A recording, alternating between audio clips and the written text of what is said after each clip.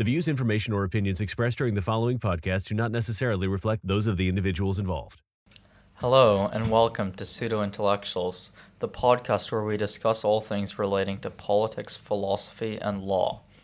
I am Abraham Litwin Logan, and today we will be discussing mixed martial arts. Should it be legal? Here with me to discuss this topic, as well as other things, is Malik. How's it going? Pretty good. Thanks for asking. Also here with us is Michael. How are you? Doing good, thank you. So I think let's get right into the discussion. So as many people know, mixed martial arts, referred to commonly as MMA, is becoming this, huge behemoth of a sport. It's really growing in popularity, with stars such as Khabib Nurmagomedov and Conor McGregor. So I guess there are some fundamental questions to it, largely resulting to our law-related discussions of the case Crown against Brown. Malik, do you want to go into that a bit? I would like to go a little bit into that case, but first I'd like to set up the general law. In the United Kingdom, there is a basic rule which says that you can consent to what otherwise would be an assault or battery, but nothing further than that. And this relates to the principle of autonomy. That is why you can consent to assault and battery. Yeah, let me just jump in. So for our listeners, we're going to briefly touch on the law, but this is not going to be a very legalistic podcast. So if you aren't studying law or don't have an understanding of the law, it's going to be a very basic explanation of it, so don't be turned off by it. I think also important to note is we should define what assault and battery is, because I think it's a term that we use a lot, very often, but other people might not be very knowledgeable. Yeah, exactly. So when you assault someone, you make them believe that there's a threat upon their person. And when you batter someone, there's some physical assault upon a person. There need be no consequence to that. So that's just a brief definition of assault and battery. And generally, you can only consent to that. However, there are exceptions for certain activities to which you can consent to a higher level of harm.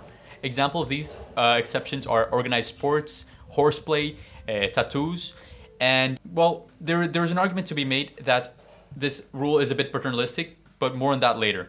First, we're going to be exploring Aaron Brown, which was a case in which the 5 appellants were engaging in sadomasochist sexual activities, and they consented to the harm which they received from the other participants. And while none of these individuals complained to the authorities in regards to these acts, they were uncovered by an unrelated police investigation. And the CPS decided to prosecute these individuals. And the case reached the House of Lords, and there was a question of whether there should be an exception to the level of harm that one may consent to in relation to sadomasochism. And the question posed was whether it was in the public interest for such an exception to be created. The courts eventually decided that it was Parliament's ultimate right to make an exception for sadomasochism. However, within the case, it was argued that perhaps Parliament should only decide what activities should be banned and not which ones should have one should create an exception for in relation to the level of harm that is allowed. And that's basically the case of Aaron Brown, and just a brief outline in regards to the law. Do you believe that the basic rule is paternalistic? I think so, but to be fair, I have quite a libertarian view of interactions between individuals.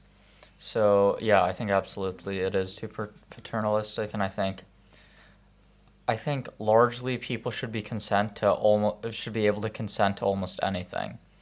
That being said, the consent must, in my opinion, be full, free, and informed. And particularly with that last characteristic, informed is where it becomes difficult, because one could say, oh, does that mean, someone can consent to being, buried alive? Something so horrible. And I think taking my position would mean that they would be able to consent, but the problem with that is, can someone really be informed to such a degree? I don't think so.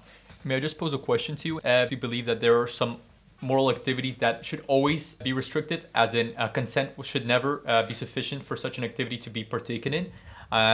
I recently gave the example of cannibalism in one of our lectures, and I remember that many of our peers felt uncomfortable saying that they would allow a person to consent to cannibalism. And I believe that this has to do with a universal sense of morality, or if not universal, at least broadly universal, because of course there are still some tribes which engage in cannibalism, and maybe in those tribes it is a practice that is acceptable. However, I personally feel very uncomfortable with cannibalism, and As do don't- I. For I the really, record. I really hope you do too. and I would not feel comfortable with someone consenting to being eaten.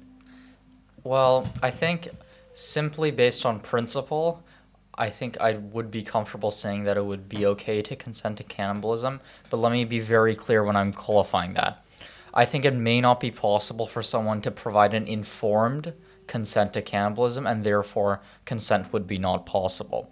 So that is to say that I think it may not be possible for somebody truly to understand the ramifications of cannibalism.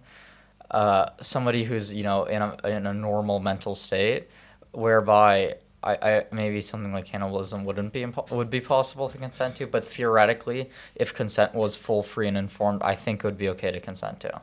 You brought something very interesting up. You just now you sort of mentioned that that idea of a normal mental state, Yeah. right? And if we bring it back to like the idea of MMA, couldn't you also argue that someone in a normal mental state wouldn't willingly consent to go into a ring and get beaten up for like 5 minutes at a time? I would not agree with that. Right. Okay. I think I'm just saying that like there's a position in which you can take where the normal mental state, something that, because I mean when we're talking about something as grey as morality and that idea, like I feel like it threats that you walk that line of being like being subject to changing morality, and somebody who has a different set of moral views might see the MMA as very morally reprehensible, I guess. That's actually a great point you bring up, because MMA has developed a lot since its early origins, and it has become considerably more regulated. They actually have a governing body, the International Mixed Martial Arts Federation, and they have rules. I do agree that perhaps in its inception, mixed martial arts was something questionable, because there were no strict rules that could protect the individuals involved, and hence there would be an argument to be made that no person in the right mind would consent to that sort of harm, as it was very unpredictable. But seeing as nowadays there's more regulations, I do believe that a person in their sane mind can consent to mixed martial arts. But do you guys feel that MMA should be an exception to the basic rule? Should people be able to consent to MMA? yes. May you elaborate a bit upon that? Sure. Well, I think I reject the basic rule as a premise. I don't think that the law should be based on that, and I don't think morally we should base ourselves on that. Like I previously talked about, I don't think you should simply only be able to consent up to an assault or battery, just because I think that unduly limits personal autonomy. Yeah, so I think that's the main reason. So I don't think something like MMA should be restricted by the state. Okay. Well, I think it's sort of, for me, it's kind of grey, because I enjoy the sport. I enjoy watching it, but I don't think I would enjoy participating in it. And when you look at injury incidence rates across the board for other sports that might not be seen as that dangerous, quote unquote, right? Like, it's sort of you find a lot of similarities in which people in very high contact sports like American football, for example, like the injury incidence rate is pretty much the same as MMA, or if not worse, for professional players. So it's that idea that people have been and always have been consenting to getting injured or doing something for the sake of sport, but I think the reason why so many people have a problem with the MMA is because it's a full combat sport, and it's when you watch it, it's very hard to not see that. But I mean, with American football, the end goal is different, right? I'm not trying to kill somebody, like I'm just trying to get the ball to the end of into the end zone. So there's a difference in the goals there. But in MMA, it's just I'm just trying to kill you. Like, I mean, not kill. Let's just say it. Yeah, I don't think the athletes are usually trying to kill the opponent. It's usually to knock them out or to submit them. But- just to be clear. But there is some value in what Michael is saying, because there have been a lot of deaths related to MMA. Some examples are Sam Vasquez, Michael Kirkham, Tyrone Mings, Buto Guglain, Dunshay White, Rondell Clark, Mateus Fernandes. These are some examples of deaths related to MMA. So I do think there is an argument to be made that MMA can be problematic, and that if it is to be an exception to the basic rule, then it has to be more regulated, or at least have stricter rules in regards to what can be done and what cannot be done. What years does that sort between? From 2007 until present day. till Mateus present Fernandes died in 2020, if I'm not mistaken. I think in the US, some of the states, the statistic that I saw was there was the big ones. There were 7 deaths from MMA in the states, and all those were before 2009, something like that. Because they recently updated the rules, so it's like I can't remember exactly what the term is, but they updated the rules. So now in terms of like healthcare, health and safety, because the MMA merged with 2 other companies, or they brought 2 other companies into the fold to sort of revamp their healthcare standards. So like it's a lot, well, like safe, quote unquote, safer now, I guess, for the athletes. Let me ask a more fundamental question, maybe. Let's assume the premise, even though I'm not sure if we know if it's true. Let's assume that MMA is the most dangerous, popular sport, right? Let's assume that to be true, and we can talk about if that's true afterwards. But let's assume that to be true. Does that in itself mean that we should ban MMA? Well, I do think that there's always going to be a most dangerous sport, right? Because that is a title that will get taken by some sport or another. So I don't think that simply because it is the most dangerous sport, it should be banned, but that there should be a standard upon which it should be measured. If MMA is causing considerable deaths and the value it provides to society, in other words, entertainment, is not valued as much as the safety of the participants, then perhaps there's an argument to be made that it should be banned. And simply because it is the most dangerous sport does not mean that it should be banned, but we should look at other standards and at the level of dangerousness itself to make that evaluation. Well, but I mean, if we go back to Abraham's libertarian view, right, no matter the amount of danger that the athletes are exposed to, as long as they hit the 3 requirements of their consent being free, full and informed, right, then wouldn't it stand to reason that we should allow it to happen as long as they know the consequences of what they're going to enter into? Well, you have to look at the socio-economical background of these fighters. Many of them come from lower classes, and thus there's an argument to be made that they were coerced economically to participate in MMA fights because it is seen as a solution to their economical problems, and that it's the path that they are pressured to carry on from an early age. So perhaps that this is a rebuttal to your argument. Well, I do agree that it is a bit shaky. Right, but yeah, I'm sure you understand the problems in saying that, because then by that logic, all consent for anything that anybody from a lower socioeconomic background comes from would be not full, free and informed, because coming from that kind of background would affect not just whether or not you join the MMA, but everything that every choice you make in life. So I think that's not really the argument that we would want to go down.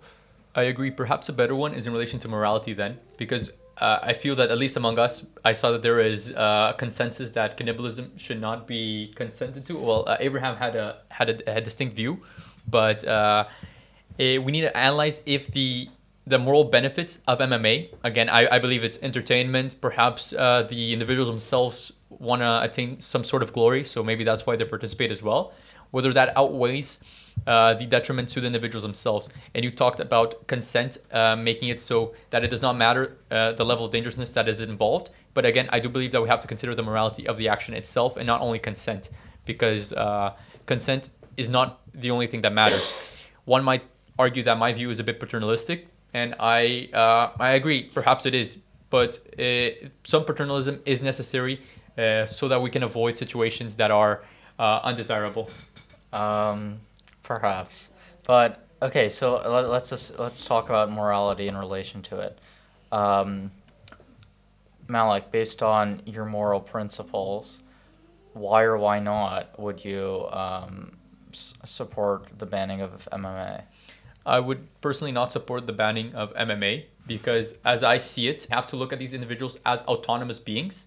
And if they're able to exercise their autonomy, they must be allowed to make choices in relation to how they choose to live their lives. And part of those choices is to consent to a higher level of harms. So by denying autonomy to these individuals, you're taking away their liberties and their freedoms. And as I said, This is justifiable in certain situations due to the fact that there might be a common morality against it. As I said, cannibalism would be my prime example. However, usually individuals should be free to behave as they will because they are autonomous beings and should be respected as such. Interesting.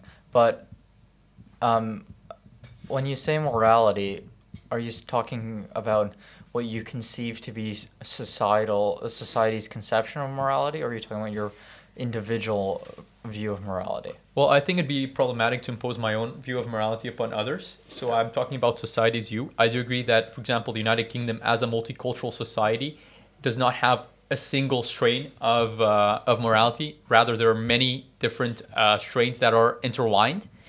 However, I do believe that there are some common ground between these different types of morality, and that is how we should evaluate whether an action there should be intervention by the state in relation to an action, or there shouldn't be.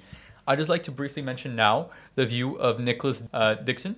He takes a Kantian view of ethics, and he argues MMA should never be justifiable because, according to Kant, rational beings can never be treated merely as a means to an end, but rather should be treated as the ends themselves. Hence, an MMA fighter's opponent must be treated with dignity and not be seen as a means of securing money, glory, or whatever may be the end goal of the individual in question. How do you guys feel about Dixon's view?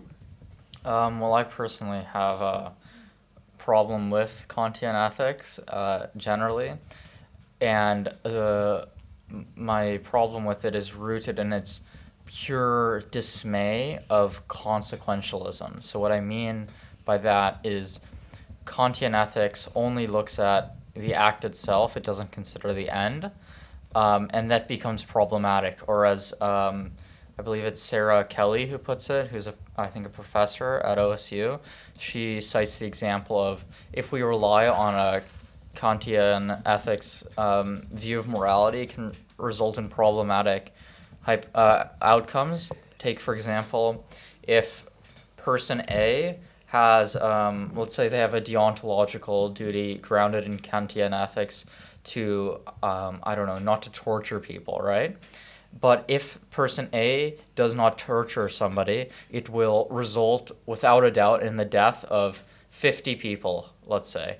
Kantian ethics would say A cannot torture that person B, and as a result, we're going to have 50 people who die. That seems really problematic to me. So I think using Kantian ethics as a moral justification either for supporting MMA or not supporting MMA seems to be problematic to me due to its lack of consideration for consequence.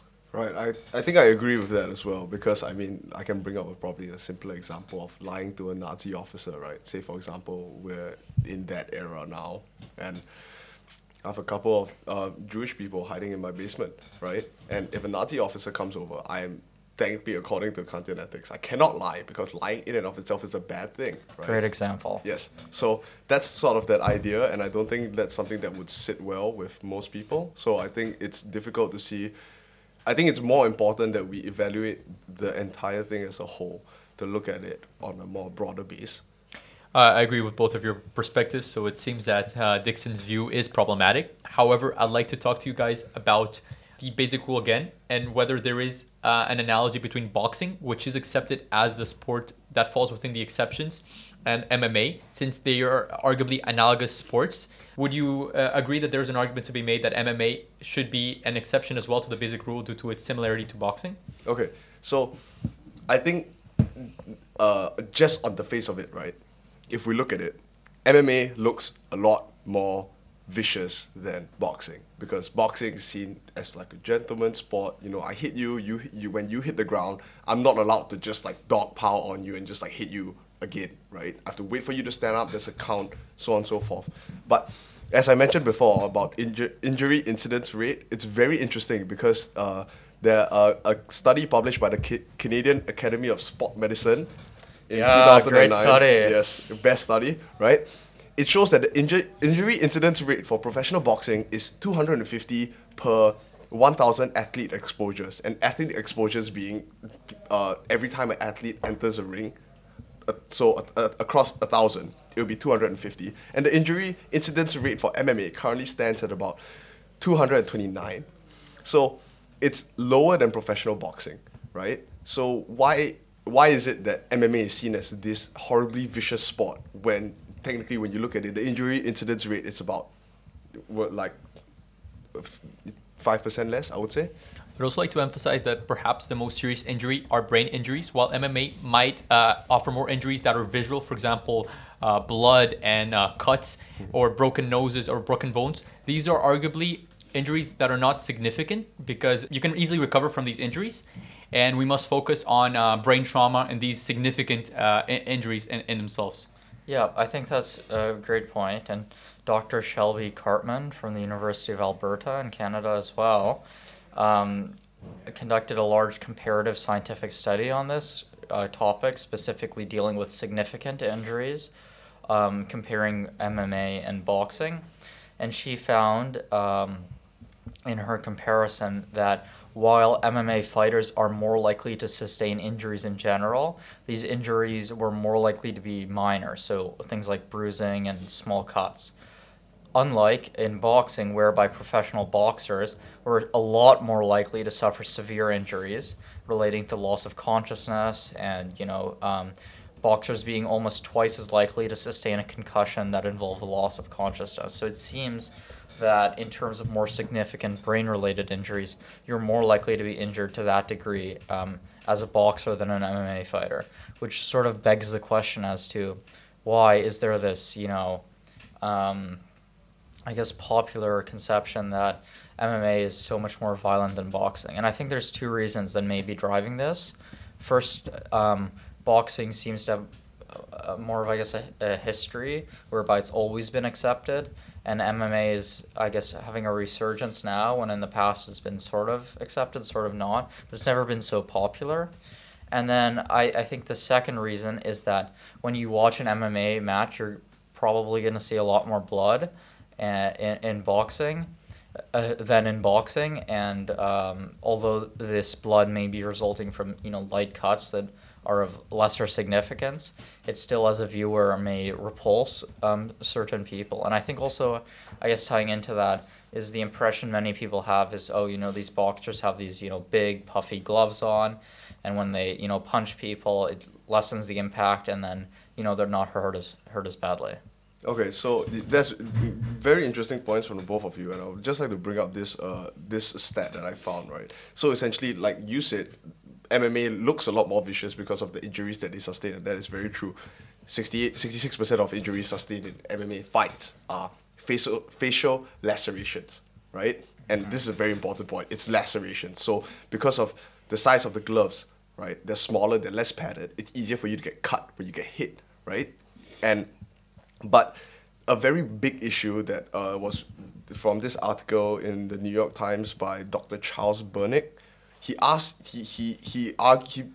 posits that the injuries that we should be looking at aren't necessarily the ones that look the worst, but it's more of the continual small or relatively insignificant hits to your head rattles your brain, and it sort of damages it. It's been proven to damage the hippocampus and thalamus of brains and fighter with more than 6 years in the ring, and it gets worse from there. So we see that a lot of the times, even if boxers aren't knocked out or knocked down, the fact that they sustain so many minor hits to the face means that there are a lot of long-term effects of having that. So that might also be a very big issue. And also it's interesting, and very few people know this, but when you compare traditional boxing to bare-knuckle boxing, it's actually safer to be in a bare-knuckle boxing match in terms of significant consequences. Oh, really? The reason largely being is that people's hands aren't that strong, people's wrists aren't that strong, so when you don't have the support of a glove and you're punching somebody, you can only punch so hard, whereby you can punch a lot more with, a big, heavy glove, which can result in, brain damage like Michael was talking about. Although with bare-knuckle boxing, I've watched it a little bit, but it's like even a lot more bloody than MMA, and it's personally for me hard to watch. Yeah. Yeah. I'd just like to ask you guys in relation to the French experience, because France recently banned MMA in 2016, but they recently reversed that decision. Yeah. Well, right now, France is in the process of legalizing MMA. They've set up an organization to complete all the legal process. And I'd like to ask you guys what you think in relation to this decision by the French. Why do you think they banned it, and why have they changed their mind? Well, for my understanding, there was a death of an Irish fighter in 2016, and it was very heavily publicized. I think, I'm not 100% sure, but I think it was because it seemed like the fighter was unconscious and the referee like wasn't paying attention or something, and he didn't stop the fight when he should have, and it resulted in the Irish fighter's death. And this, really shocked a lot of people. And I think as a consequence of this led to France, I guess, passing legislation that banned mixed martial arts in France. But as Malik, just mentioned, yeah, they're introducing it. So I think it's good they're reintroducing it because I think it should be legal. I understand why they would ban it in the first place.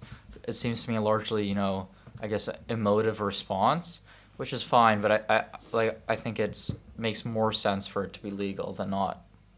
Yeah, I think going back to the idea of head injuries, and if we operate on the assumption that the MMA is dangerous because of the head injuries that the fighters receive and the long-term effects of that, then two things come out immediately, right? Like, there are two very big standout points. Is that first, boxing has a higher injury incidence rate. We've been through all of that. It should be banned as well. So if you disagree with the premise of MMA being legal, then boxing should also be equally illegal. And also, if we take that argument one step further, all dangerous sports should be banned. Then American football should be one of the first ones to go, because 99% of ex-pro football players have CTE, which is chronic traumatic, and I'm going to butcher this word because I'm not a medical student, encephalopathy. Okay. What does that mean, though? It's essentially it's like over the course of a lot of minor hits, you get brain damage, and then it leads to behavioral and mood problems, as well as problems with rational thinking, and then it often leads to like dementia in your older age. So we see that ex-pro football players have like this horrible life after retirement that's facing them, even though they have those glory years in the spotlight and the amount of money they make. And also another interesting stat is that of 1.5 million football players, okay, I'm going to say football, but American football, right? Of 1.5 million football players annually, we see 1.2 million injuries, and players are 7 times more likely to be injured in game than during training, right? Whereas training injuries in MMA are 4 times more likely than injuries during a match. So as in, when we talk about injuries in MMA, we're talking about like injuries that you wouldn't normally sustain in a match. So say, for example, broken arms, broken nose, stuff like that, right? So it's easier, for me at least, it's easier for me to sort of see that, to accept the point that it would be simpler for us to regulate training sessions. So if I'm getting more injured in training, during training sessions, it's easier for me to mitigate that. But whereas if you're in a game, that might be a little bit harder. And also another point very quickly before we move on is that you have to also acknowledge that a lot of the people who are doing MMA who have under this statistic are recreational fighters who just go there for the sport and don't actually want to fight. So the professionals aren't seeing that much of great disparity in the level of harm that they receive. But realistically, how would we go about legislating, practice? I don't know how realistic that would be. No, as in, I'm not talking about it in terms of like a legislation issue. I'm talking about in terms of just like a personal coach to trainee issue. So say, for example, if I'm an MMA coach and you're my trainee and you constantly get injured during practice, then there's something wrong with the practice sessions that we are holding and the way we structure them and what we're actually doing in the practice. So I think the onus then becomes on the fighter to then mitigate that risk. Yeah, sure. I think I can agree with that. But, how can we realistically try and pursue something Because it doesn't seem, has this been going down over time? I don't know if it has been. Well, I think it'd be in the interest of the coach and the fighter themselves to reduce the number of injuries that are occurring, right? So why isn't this happening Well, then? perhaps they don't have the knowledge, right? And maybe, well, we do have a regulatory body. If they would send coaches to have training sessions in which what are the safest methods of training their athletes, that would be something positive. I know in Brazil, football coaches and football, proper football. Okay, we're going there. So American football. Yeah. Oh, nah. The real football. Well, they have training sessions at the CBF, which is the Brazilian Confederation for Football. And something similar could be instituted for MMA in all countries. So if you're a MMA coach and you're listening to this podcast, make sure you're checking with your athlete that you're training and making sure that they're not suffering detrimental injuries. If you have any questions, you can DM us on Instagram. Okay, I think going back to that, like what I mentioned before, and to address your point you made, Abraham, it's the idea that, so one, recreational fight, MMA is gathering a lot of attention. So what happens when a sport gathers attention is more people sign up and go and try it out, right? And I think one of the big reasons why injuries are such a big thing is because of the grappling aspect of MMA and also the sparring aspect of MMA. Because if you are a newcomer into the sport, you don't know how to check your punches. You know, you're not sure how to, you don't know how to throw a punch unless it's full force. So then it might, and similarly, you can only ever spar with somebody who's your level because it would be unfair otherwise.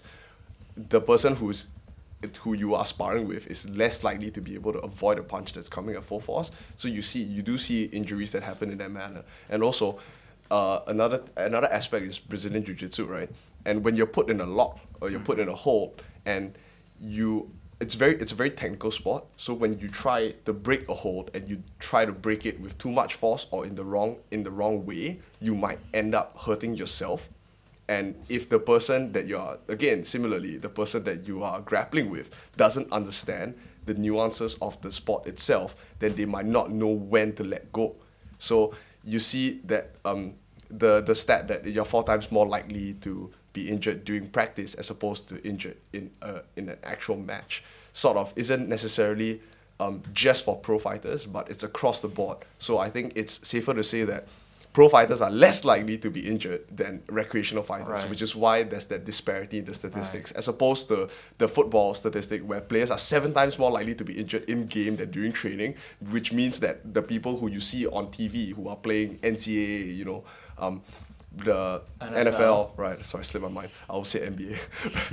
Like the NFL, right? They are 7 times more likely to be injured. So you see that the people at the very apex of the sport are unable to mitigate that risk of playing that sport. So I think it's something that, if that is the case, then the sport just gets more dangerous as it goes on. The more you play it, the worse it gets. Whereas if you see in the MMA, it's arguable that the better you are at it, the easier it is for you to mitigate that risk. So I think it's fair to say that MMA is not as dangerous as many people think it is, and that there are sports which are regulated and which are all allowed by law that will have greater dangers not only to athletes but also to people that are new to the sport. So is there a reason why MMA should not be legal in countries? I don't think there's a good reason. I'm sure you can come up with many reasons, but I haven't heard anything that's in any way compelling. I mean, I think it's really difficult to decide the merits of the legality of a sport based on what one conceives to be societal interest, because that's something so inherently subjective. And even if that's the case, I think it's a departure from the embracing of individual autonomies, which is problematic. So I don't think that's really convincing. So I mean, I don't think there's a good argument, really. What I do think is problematic is that most countries in the world don't have MMA as legal or illegal. It's simply not regulated at all. Mm-hmm. And I do think that is a problem, because if MMA fights are going to happen in those countries, I do believe that there must be a structure that must be followed. Not only rules for the participants, but also a body that can ensure that those rules are followed through and that minimum requirements of safety are adhered to. And I believe there's an argument to be made in relation to increasing the regulation in countries where the regulation already exists and implementing regulation in countries where such regulation does not exist at all. I think also an important point to note is that the federation, there's a statistic that says that the biggest reason why MMA fighters are injured is because when they get knocked out, right, and the dog pile happens, like I see you falter and I go in for like I go in for like the knockout. MMA fighters are usually hit 2.7 times after they've been knocked out. So that's where it becomes dangerous, is because you want to minimize that as quick as possible, so that the regulation can come in the form of refereeing, right? The referee has to step in the moment that they come in. But then the issue comes in where they might call a fight a little bit too early, and that might make it unfair. So I'm not really sure what you guys think about that, but I believe that there's a gap that can be filled in that area. Yeah, I think theoretically that sounds good, but the result of that is referees stopping fights too early. So there was a fight recently stopped, UFC Fight Night 169, I think. Who was that? It was two lesser-known fighters, Ankalaev and Kutaleva, something like that. Right. And anyways, I watched the replay of this fight, and they're both standing, and one of the fighters is doing what's called a rope-a-dope. Right. So which sort of can appear to somebody as them, losing control of themselves, but it's a strategy. And the fighter was doing this, and then all of a sudden the referee stopped the fight. And the guy was totally, fine. He was punched, but it wasn't like, a knockout serious, punch or right. anything. And, because of that, this person, lost huge financial, rewards. And, he had trained for months and just for the fight to be ended. So I think practically it's really, really difficult for refereeing to be reformed. So I don't know how much we can really do about that. But I think embracing an international body is, a really important step in the right direction. I just wanted to comment that I do not see that the decision was so problematic, because erring in the side of caution should be preferred over erring in the side of ensuring the spectators receive a better performance, right? Because we are talking about the health of these individuals.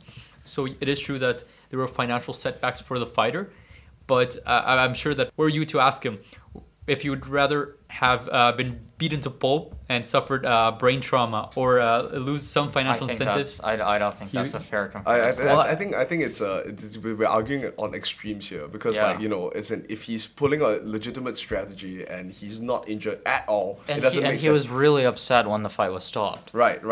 Because of course, I think also the baseline is that we have to understand that anybody who steps in the ring believes that they're going to win. So whatever strategy they do, if you call the fight too early, then they just feel like they've been robbed, right, of whatever that was rightfully theirs, whatever they deserved and they trained for. So I think that's very important to note, that it's kind of, you can't really argue that it's either you stop the fight too early or you get beaten to a pulp. You just try to reduce the amount of times to get hit, because there are times very clearly when you've seen those guy throws a spinning back fist and then he's knocked out, the referee doesn't do anything and then lets him wail on him another 4 times before stepping in. Yeah. I think that's where the issue comes in, right? It's when it's clearly the guy is out like a light. Mm-hmm.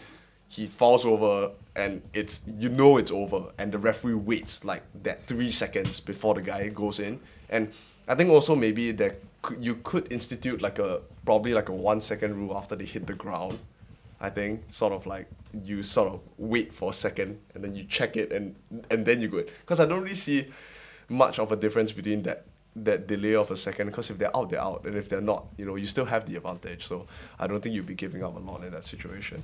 I'd just like to remind both of you that there are deaths associated to MMA. So perhaps while you may feel that the example I gave is slightly unrealistic, and perhaps it is in the scope of all the fights that have occurred in the years I mentioned, erring in the side of caution is preferable to the alternative. Right. Of course. Yes, perhaps. So I think let's leave things there. I think we're on a pretty amicable spot whereby I think we all agree that MMA should be legal. Yeah. Yeah. Numbers don't lie. Yeah, I guess so. So I think we're safe to leave things there. Thank you, Michael. Thank you. And thank you, Malik. Thanks, Abraham.